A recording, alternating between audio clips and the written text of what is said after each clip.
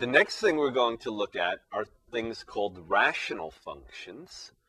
All right, rational functions are quotients of polynomials. P and Q are both polynomials. Okay, so this is a polynomial, and Q is also a polynomial.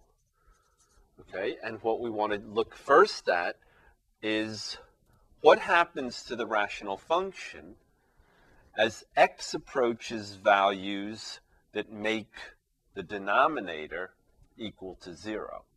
Okay, what's the nature of the rational function? So if we look at a function, okay, a particular example, okay, r equals x over x squared minus 4. Okay, then what do we know? Well, the first thing that we can say is that this rational function, I'll call it r of x, okay, look at this and try to apply what we were just talking about, right? What is r of negative x, right? R of negative x will be what? Negative x over negative x squared minus 4 is what? Negative x over x squared minus 4. Yes? So r of x is what? This is what? Negative r of x. Yes? So what happened? We have f of negative x equals negative f of x. R is what? An odd, well, here I'll say, rather than I'll say it more descriptively, r of x has origin symmetry. Okay, so what does that tell us? It tells us really we only have to do half of the graph, and then the other half we can get from the symmetry. All right, so we've already put into use our new analysis of symmetry to help us out here. All right, so back to what we're looking for here. Right, we want to see what happens to y values, the function, as x gets close to values that make the denominator equal to 0. Of course, right, the denominator cannot be 0. That's excluded from the domain, right? So here, right, r of x, we know it has origin symmetry. We also know that the domain, right, is everything what? Except plus minus 2, right? So x squared minus 4 is equal to 0, right? That's how we're getting this. X squared is 4, and x is plus or minus 2. So the domain, okay, is x cannot be plus 2 or negative 2. All right, but the question is, what happens to the function as x gets closer and closer to 2? Right? We know we can't be there, right? But what happens if x gets closer and closer? Well, I'm going to look at x gets closer and closer to 2, and then just use symmetry, right? I know the origin symmetry to analyze the behavior as x approaches negative 2.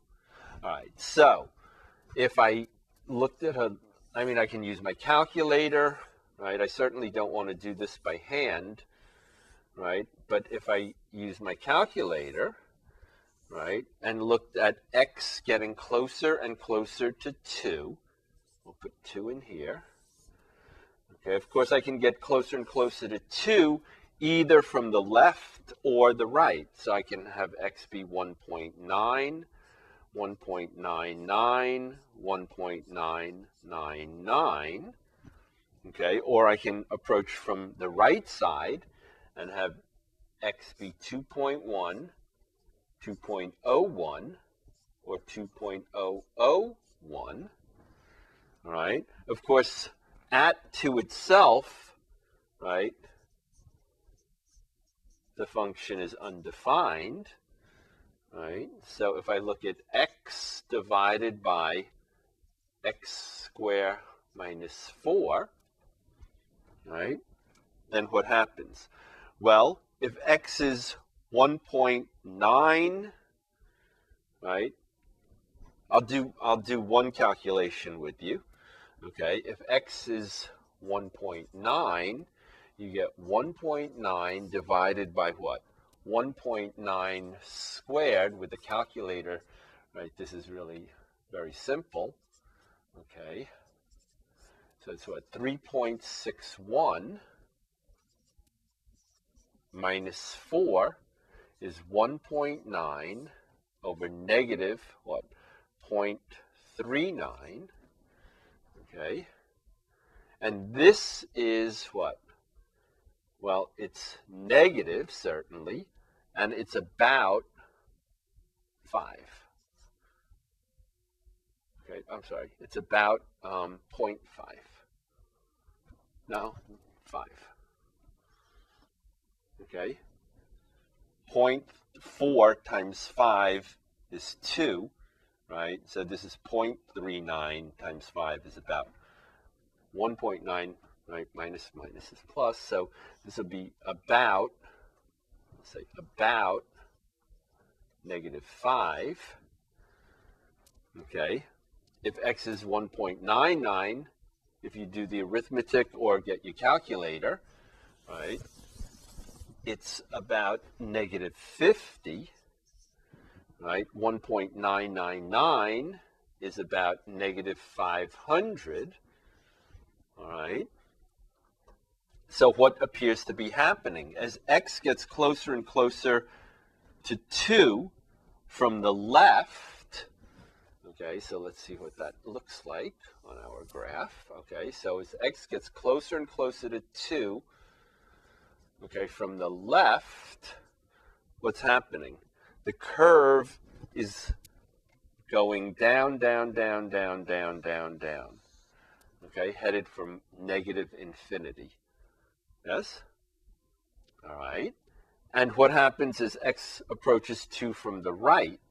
Well, I'll do one of them with you also. Okay, so if x is 2.1, if x is 2.1, right, we'll get what? 2.1 over 2.1 squared minus 4.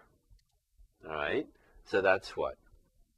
2.1 over 2.1 times 2.1 is what? 4.0. Well, here, let's do it. It's 21 and 20 and 4, so it's 441. So it's 4.41. Okay, 4.41 minus 4. So it's 2.1 over 0.41. Okay, and this is about positive 5. Okay, so this is about 5. This will be, if you do the arithmetic, about 50. And this will be about 500. Okay, so what's happening? From the right side, if we approach 2, right, this is 2, right, what's happening? The graph is going up, up, up, up, up. Okay? All right, a value of x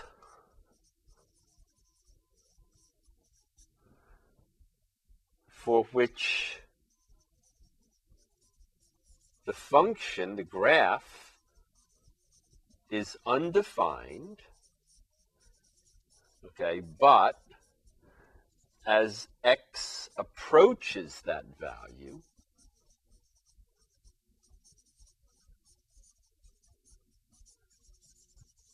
right, y grows, well, becomes